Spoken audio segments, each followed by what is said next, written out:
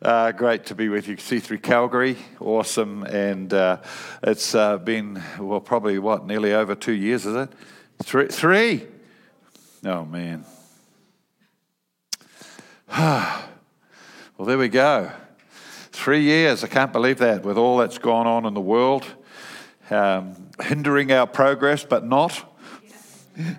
Because we are like the hind in Habakkuk, the last chapter anyway of Habakkuk.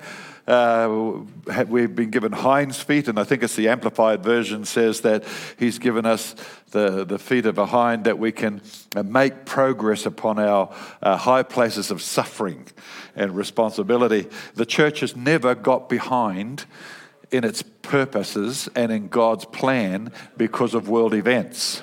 I got a letter from someone this week sort of saying, sounded like they might be a Christian, but some of the intonation in the letter just made me wonder whether they were fishing for some sort of response in writing. But they said, how can we believe God in a situation like what is happening in the world today? Well, I just got news for that person. I haven't responded yet, but I believe God all the more. I don't believe he's the author of it, but this throws me into God, not throws me away from God. Never has, never will.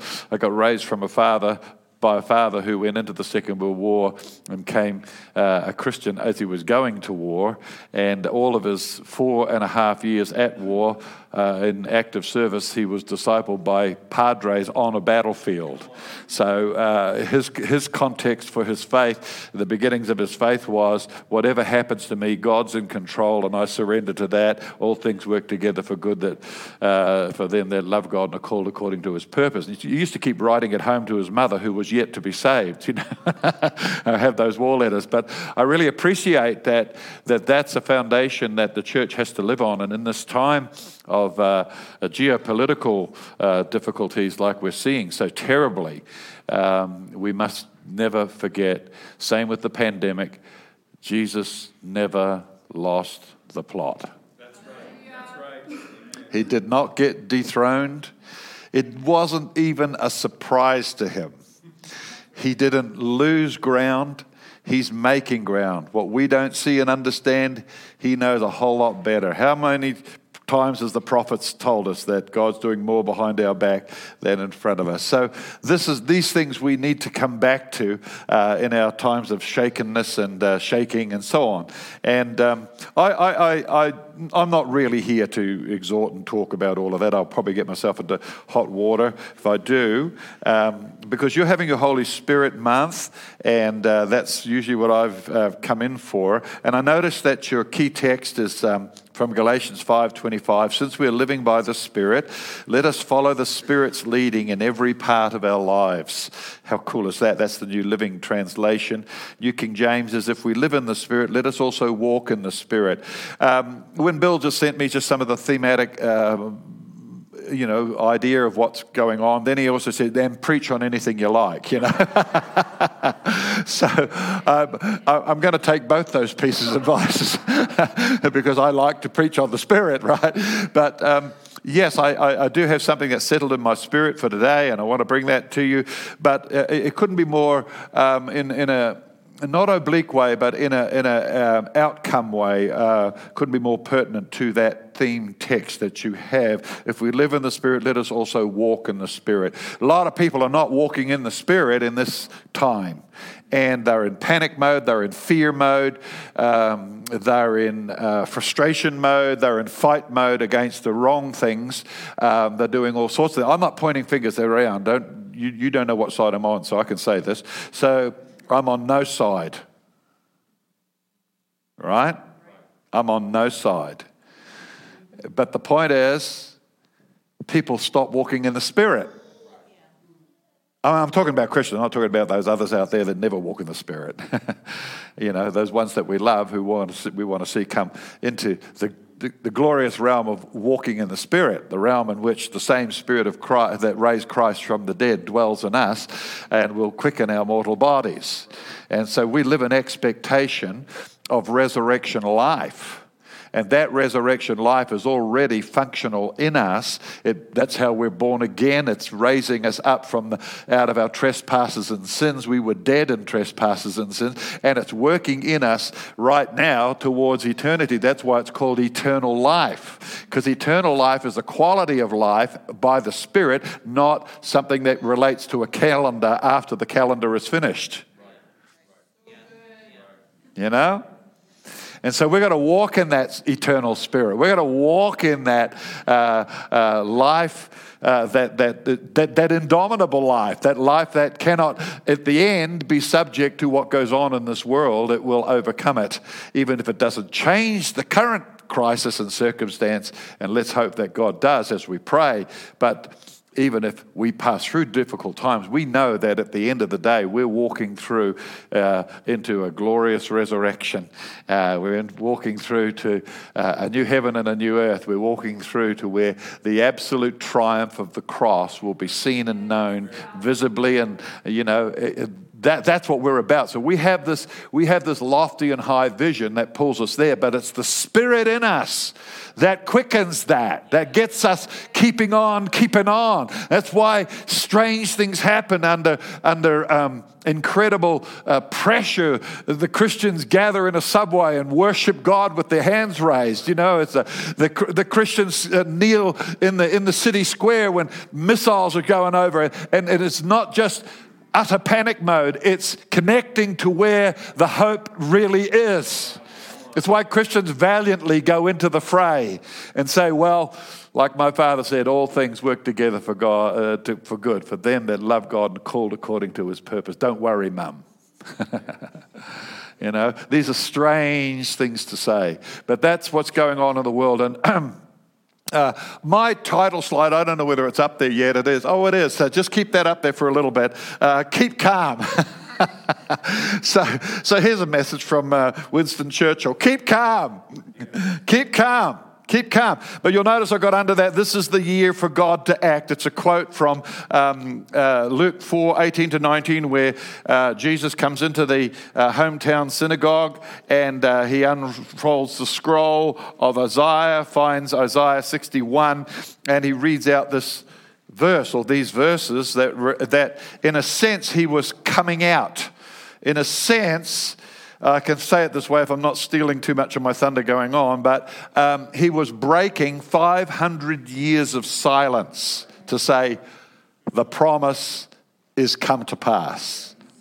The promise is all in me. You know, he didn't say it like that. That was unfolding. But when he unrolled that scroll, 500 years of no prophetic activity whatsoever, plus nearly 2,000, if not, and more, 2,000 years of prophecy and promises that hadn't yet come to pass. So you and I get to moan about the ones that haven't come to pass yet. And on that day, he stands up, unrolls the scroll, and he says, the Spirit is upon me. Boom! There it is. The resurrection life, the Spirit of God. The Spirit of God is upon me. He's chosen me to preach the message of good news to the poor, sent me to announce pardon to prisoners and recovery of sight to the blind, and run into holes and hide and get all fearful and fight and press against and shout and scream.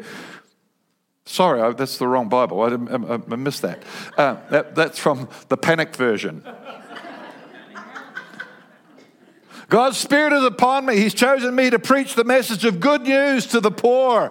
He sent me to announce, look, I'm sorry I'm going to get lost in little thoughts, but there's no world crisis that the authentic Christian has stopped preaching the good news through. That's why you and I sit in church in a free country. Because people, through all the hell and high water of human history, have continued to preach the hope and the glory of Jesus Christ. Amen. Oh man, it's really good, Adrian. I'm glad you're here. So God's Spirit is on me. I've got to get past this text. God's Spirit is on me, chosen me to preach the message of good news to the poor, sent me to announce pardon to prisoners and recovery of sight to the blind, to set the burdened and battered free, to announce this is God's year to act. Well, that's not a bad word to get at the beginning of a year, is it? I mean, actually, you'll find in your more word-for-word translations, this is the year of God's acceptance, the year when God says yes. Oh, bam! 500 years of no promises. 2,000 years loaded with promises. And then suddenly he's standing there saying, this is God's year to act, as Eugene Peterson translates it. Very good, catching the moment. This is God's year to act. This is the time. It wasn't just that 12 months he was talking about. This is the time where God's yeses will come to pass. And he broke that silence. I see, just while the title slide still sits there, keep calm, folks.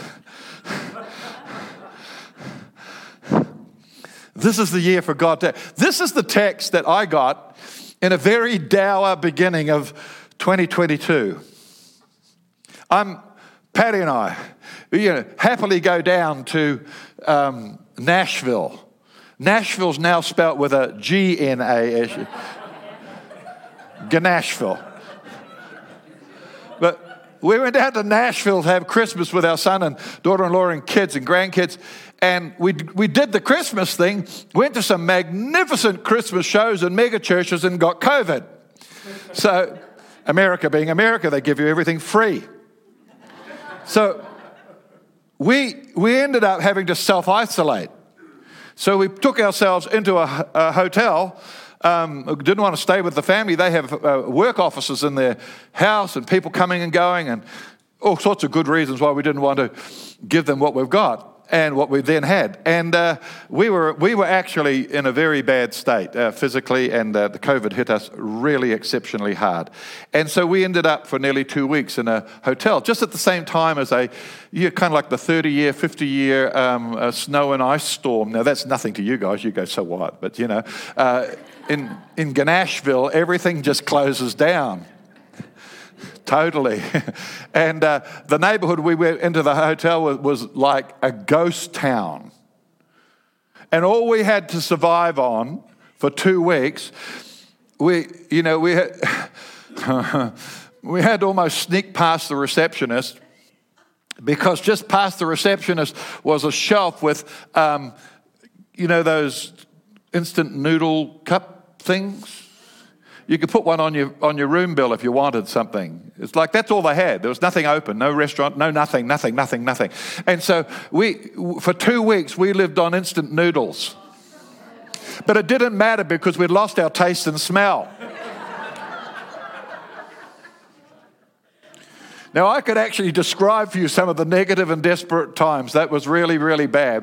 There was a couple of times when my finger was on the 911 for our lives, really. It was really, really a terrible moment. But in that darkness of isolation, my daughter-in-law phoned up or texted up one day and said, I can bring you over some food. And I thought, no, because you come into this and you catch this, you're going to take this home to your kids and your workers, and I had to say, no thanks. So, that's how we spent our, haven't seen our grandkids for 3 years. That's how we spent our Christmas and New Year. A dour time indeed. And so there's plenty of time to read your Bible between coughing and spluttering and everything else. So, generally, around Christmas time, I soak myself in the Christmas narratives of the Gospels. I just love getting into the story and exploring it further and just devotionally reading the Christmas story. And I was in Luke, and it just so happens that when you get past the Christmas period and you're past all the Christmas narrative, then the next stage of Jesus' story that Luke presents in his narrative comes up fairly quickly, and it's the only gospel that does it. And he gives that story of when Jesus was a boy. Now, regardless of all those people from pseudo-scripture who've said, you used to heal doves and do little miracles in the playground, none of those things are really in the gospel. The only account we have of Jesus' youth is when he was 12 years old, and he'd been up at the feast with his parents, and this speaks a lot of the cohesion and community and connectiveness of that society, that when that caravan of family were moving back out of town to go home, they didn't worry about where Jesus was in the midst of it. The kids were running backwards and forwards between the camel legs and going right down to the other end of it and up and down with all their cousins. It didn't worry them because everybody was in a care situation of extended family and love and whatever, except that 3 days later. Now, how can you miss your kid for 3 days? Okay, but we'll come back to that in a minute and put that in its more exact form. But in that story, I felt the Lord begin to speak to me. And that's kind of what I want to deliver to you. And the first thing I felt, if I can just have this sort of audacity, you have preachers say, and the Lord said to me, and I said to the Lord, and you get this picture that there's this amazing voice-to-voice commentary thing, It's really so to speak. It's really so to speak. So to speak. The Lord said to me, so to speak, in the midst of all the pandemic, in the midst of that dour situation, in the midst of the pending terrible geopolitical situation that's just playing out right now, the Lord says to me, keep calm, this is the time. Out of that text I just read you, because that then follows on from the Jesus boy story. Keep calm, for this is the year for God to act. Keep calm. This is the year of yes, the year of the acceptable year of the Lord. This is the year. This is the time when I will do what I've said I would always do. Well, when you're in a dour moment, it's not like you bounce out of bed, leap around the room and say, I'm healed, I'm healed. That's not exactly what happened at all. We had another week at home feeling as bad. But the thing and the point I'm wanting to really get across to us just at this beginning is that in the middle of all this, the Spirit says, keep calm, this is the time. If you live in the Spirit, also walk in the Spirit. That's your key text for this period, If we're living by the Spirit, follow the Spirit's leading in every part of our life. There's no hope if we're not in tune. We'll draw our conclusions from human sources, the news, the whatever, even really slick preaching. The one-liner thing. And we'll come up with things that sort of give us the buzz for the moment that we read them. But we have no hope unless there is an activity inside us of the Spirit who is the Spirit of resurrection. The hope is in Him. You know this? We so easily say this, right?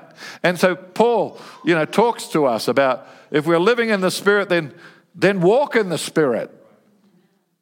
So I hear the Spirit, and it's counter to my propensity in this season because it's been tough. Not just getting COVID and stuck up in isolation in America. The whole 2 years, extraordinarily tough. You can put up the next slide. So when the Spirit says calm, keep calm, He doesn't want you to go dead. Not that calm. Does that come up there okay? Yeah, not that calm. Not that calm, okay? Keep that. It's almost a little, no, sarcasm wouldn't be the word, ironic or something. When the Spirit says keep calm, He's really saying get excited. Like, hold it all in for a minute.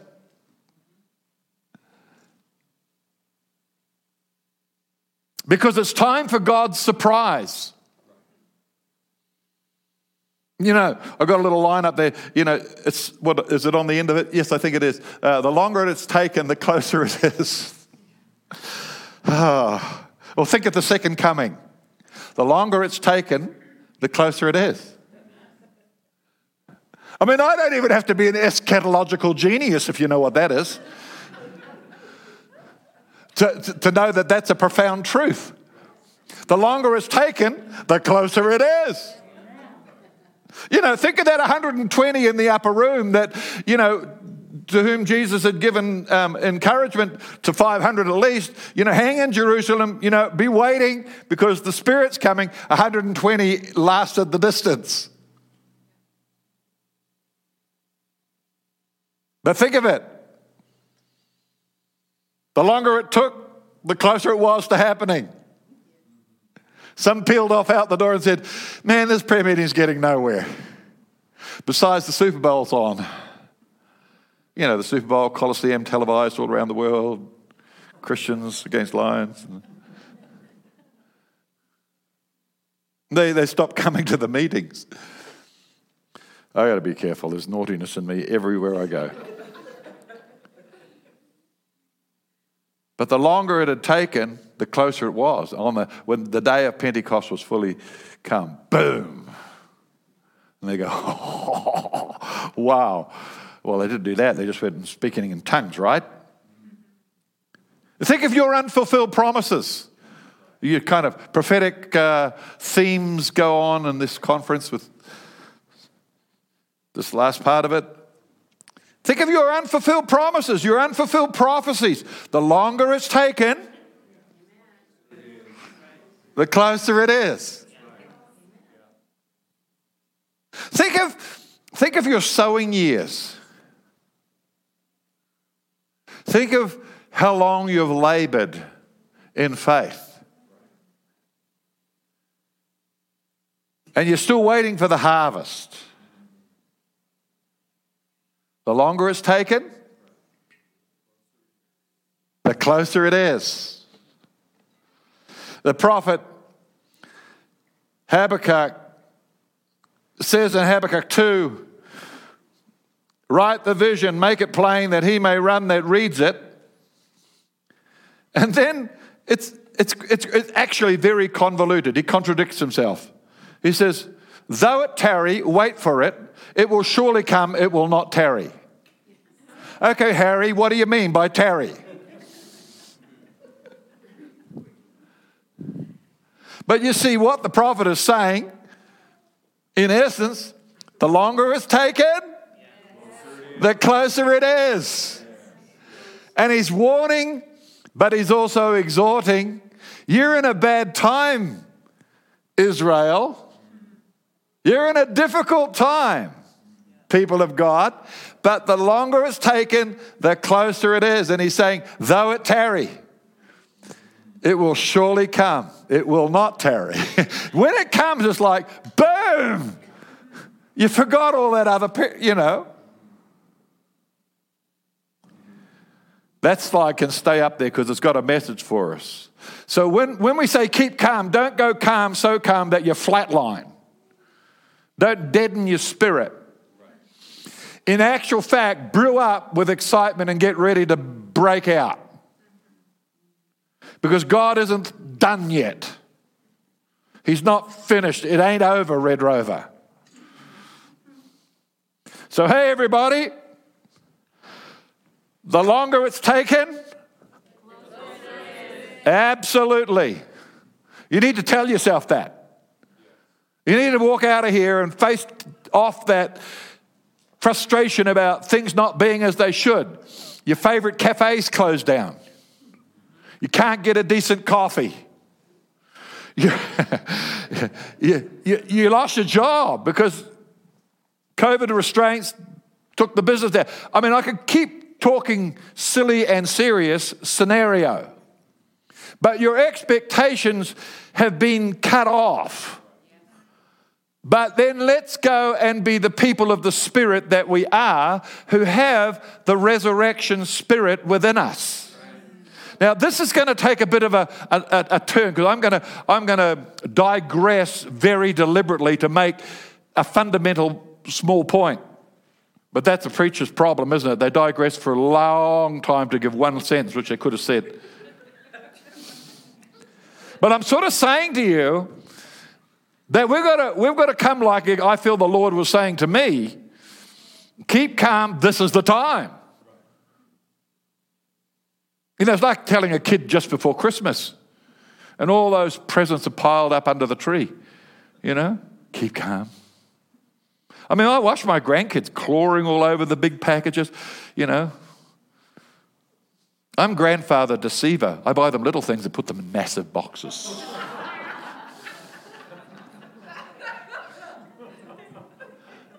But you know, you tell a kid, calm down. 3 more days. I watched a little disciplinary action going on in the house we were staying in, and my son shall not be named.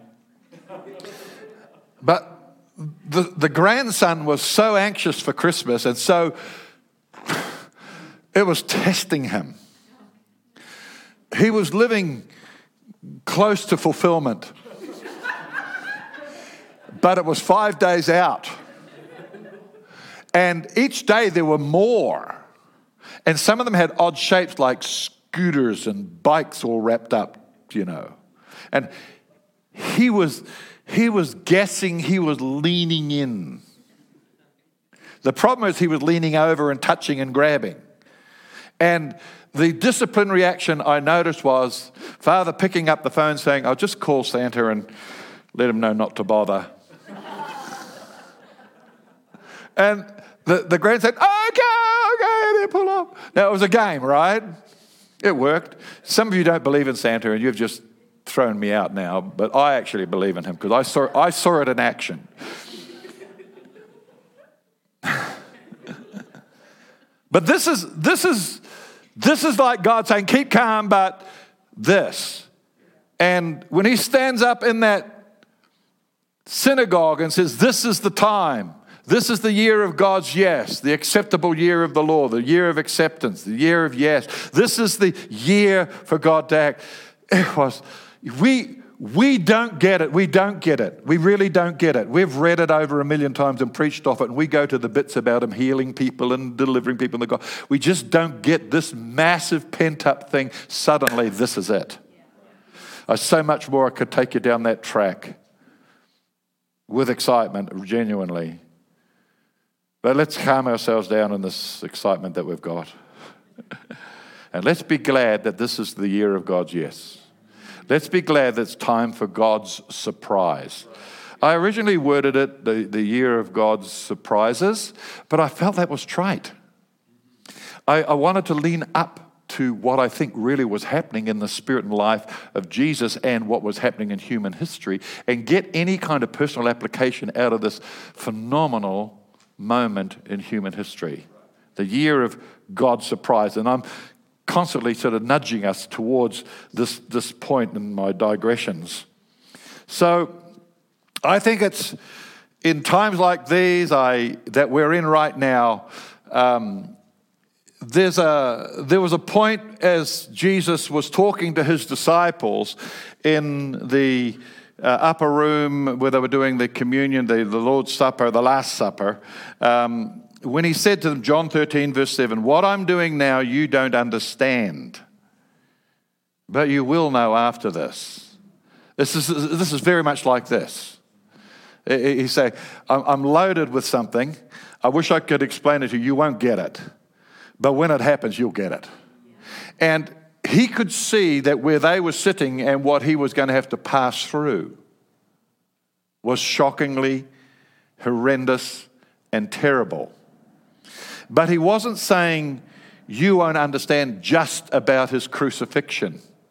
He was saying what happens after that is a thing called resurrection, where actually a human life comes up out of the grave and walks and talks and eats and communes and fellowships. And that human life comes up not as the miracle that Jesus said I did back there with Lazarus, where he just got his body repaired.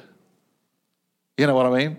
The resurrection that Lazarus has wasn't the same as the resurrection Jesus had, because the one that Jesus had an indestructible sense about it, that it wasn't a momentary thing. I think Lazarus died again. You can get born again and die again. There you go. But Jesus, that was it. He conquered death. See, this this is unfathomable, but what else it is that when it's realized, it's the most stunning, astounding surprise in all history. And still should be. Because it's the biggest thing yet that's ever been done. The resurrection of Jesus Christ. And so what I'm doing now, he says to his disciples, you don't understand. Now, I don't think we fully get some of the intent of Luke.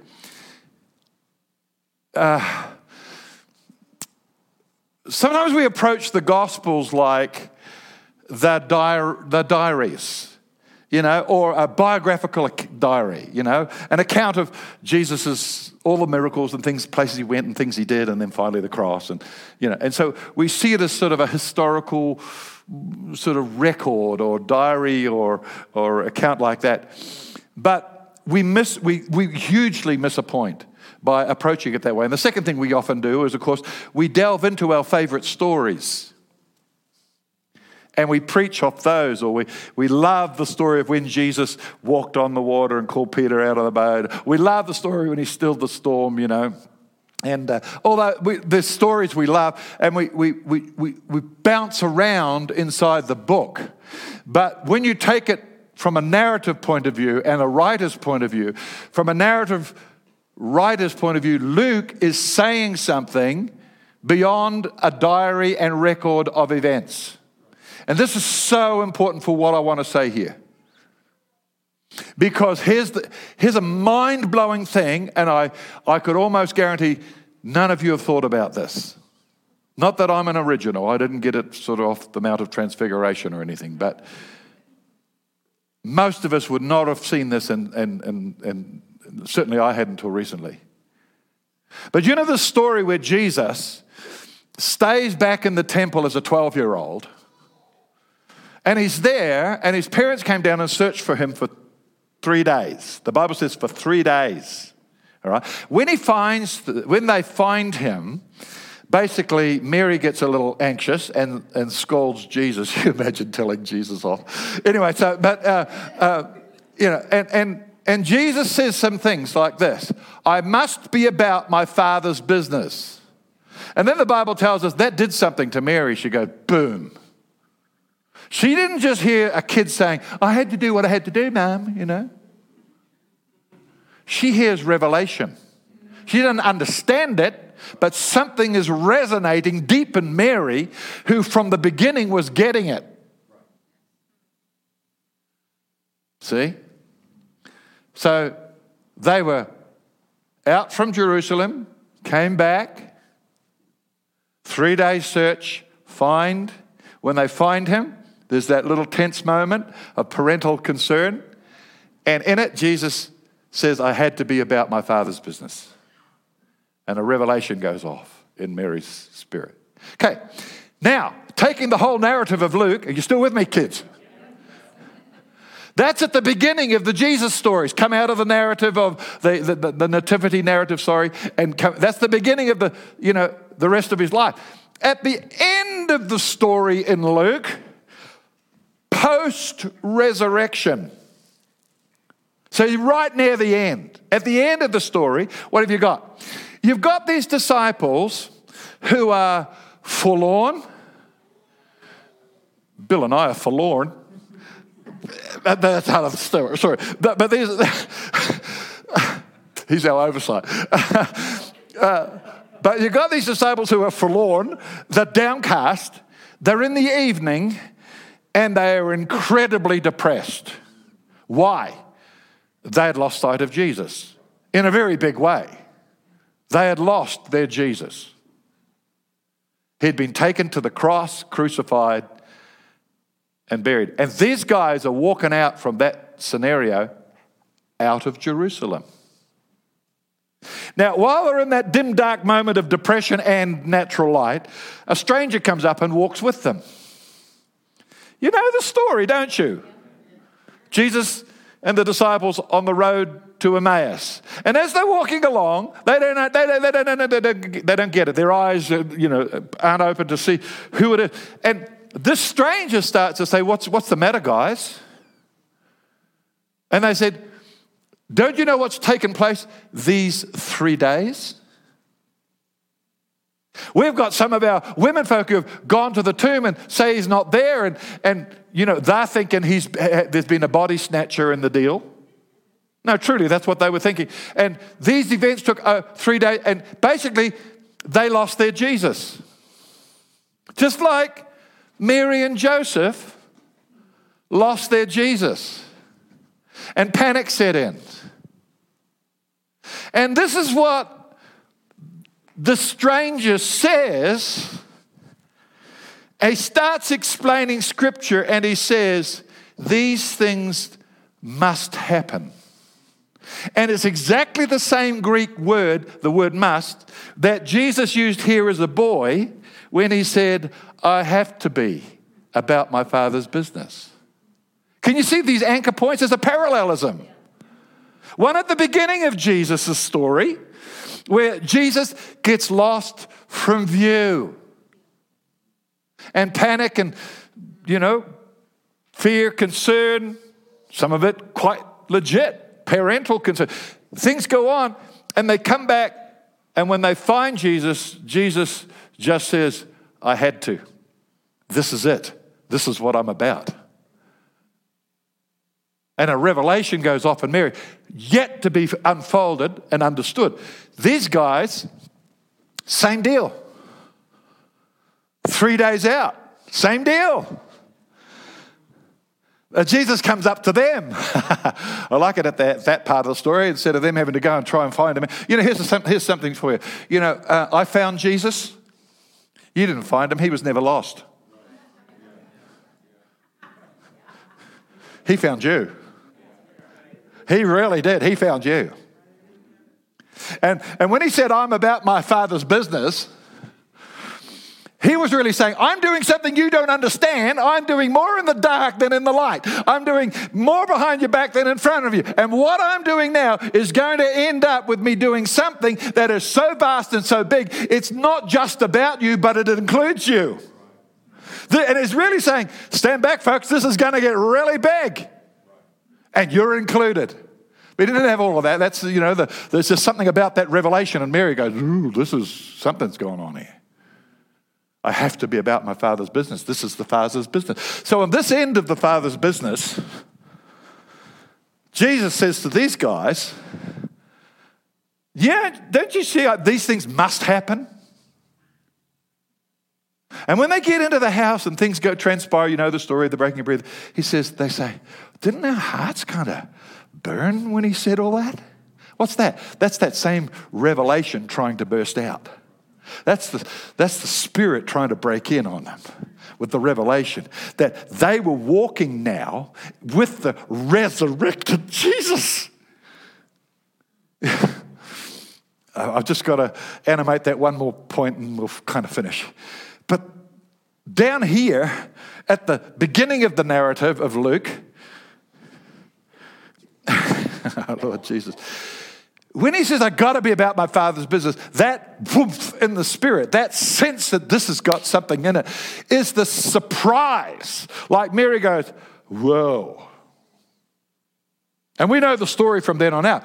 Absolutely surprised. Because just a few short years, I suppose, you can say that, but he's standing in the synagogue unveiling himself saying, this is it. All right? Surprised. I want you to equate resurrection with the word surprise for a moment.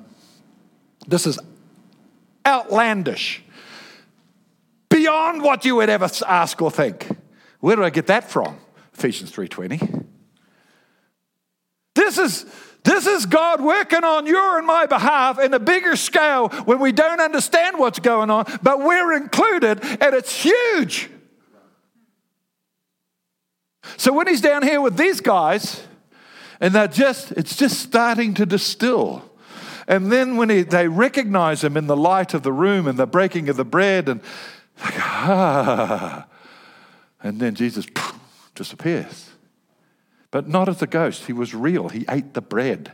He walked and talked.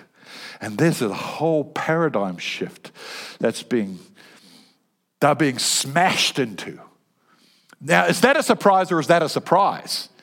Because now what's coming to pass is all the promise of Holy Scripture for 2,000 years. And all that silence and all that groaning and moaning and where is God and writing letters to the pastor of the church, where is God and all of this, I wonder whether God is,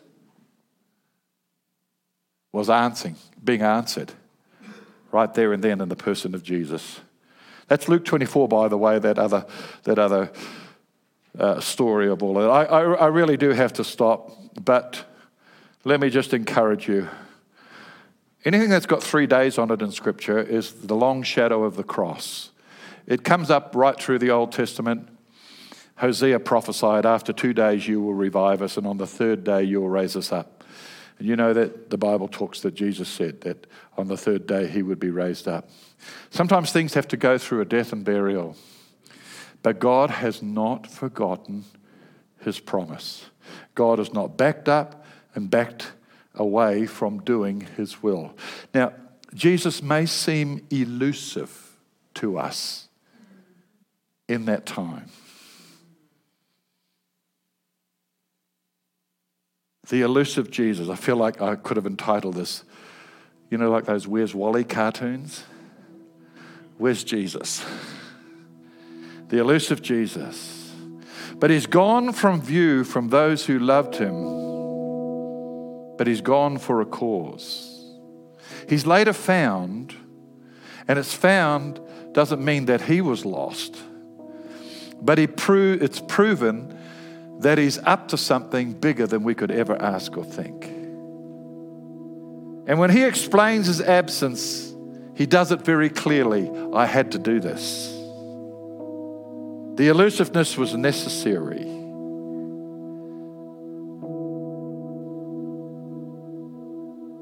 I could say this for you. I've got a few little one-liners. When he's elusive to us, he's being inclusive of us in a work greater than us.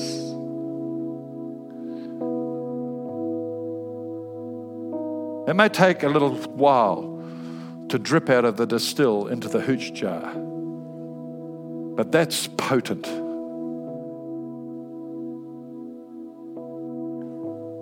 When he's elusive to us, you've been crying out, you're sitting in your hotel room 2 weeks under COVID or locked down for 2 years, whatever, or this is good. And where are you, Jesus? He said, just keep walking in the Spirit. It's all in there. The surprise package is in the person. The resurrection Spirit. And if I'm appearing to be elusive, I'm about my Father's business. And these things must happen in order that, what? The fulfillment of everything God has promised and said that he would do for you and I. So we have to accept the mystery of those moments. That's tough. But remain faithful to walk in the Spirit, as your theme scripture says.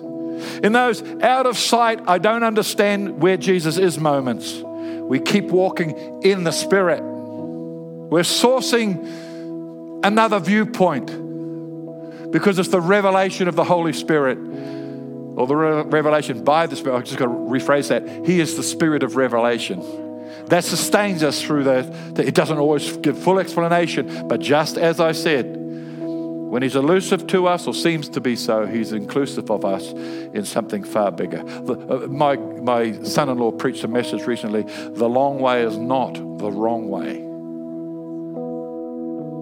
And we come up with those dumb conclusions because we don't walk in the Spirit. Sorry. Ouch. Did that hurt, Adrian? I said it for you. No, I didn't know. But here it is. This is it. The longer it's taken, what? You got it. The longer it's taken, the closer it is. What I'm doing, you don't understand, but you will know after this. Stand with me, would you? I hope you didn't mind my digression into a big Jesus story to make a point about the Holy Spirit working in us. The Spirit of surprise, the Spirit of resurrection. Oh my God. Thank you, Jesus. Oh, God, thank you, Lord. You know, for those of you who've got mad at God over this period or in these dark moments, this text can also, the one about the boy one, when Jesus was a boy, that should encourage you. Mary got mad, It should encourage you a little bit. Sometimes we don't get it, we just get it wrong, but we're not excluded and we're not scolded. He'll just say very clearly, I'm up to something you don't understand. So if you've had a little pouty moment, or maybe it's gone for a few weeks or months, Jesus isn't really fazed by that. He's not going to say, well, judgment for you, son or daughter. What he's going to do is very understandingly just get on with what he's got to do, because one day you will know. And that revelation will dawn. I really believe this for you. And I've just got one little quote. I'll read it and then pray. Because some of my thinking was ignited by doing some studies with N.T. Wright. And in his commentary, he says this: every time we relax and think we've really understood him, he will be up ahead or perhaps behind. Just when we think we got him worked out, he will be either up ahead of us or staying behind while we go on without thinking. We just go on thinking, where are you, Jesus? Finding him, of course, will normally involve surprise. Jesus doesn't do or say what Mary and Joseph or the two on the road were expecting. It will be like that for us too. So, Holy Spirit, I'm praying that the spirit of wisdom and revelation will really get through the cynicism of keep calm to the kind of irony of keep calm, because this is the year of God's yes. And that birthed in the life of this church and in people's hearts will come alive, the resurrection spirit, that in this difficult time of world events and all we're passing through and concerns we have, that we will have within us that indomitable spirit surging to life with a revelation that will unfold, that the spirit of wisdom and revelation will come upon every one of them. These are your people, Lord. Those who are feeling bereft, those who are feeling the promises not happen, that, Lord, the longer it's taken, the closer it is, will be like a revelation to them, that this is the pending moment. Come, Holy Spirit. This is the moment just before, because this is the year when God says yes. This is the year, and it's time for him to act in and through Jesus. I pray. Amen, Lord. Amen. And we laid hands on everybody tonight and had a really good time and went home.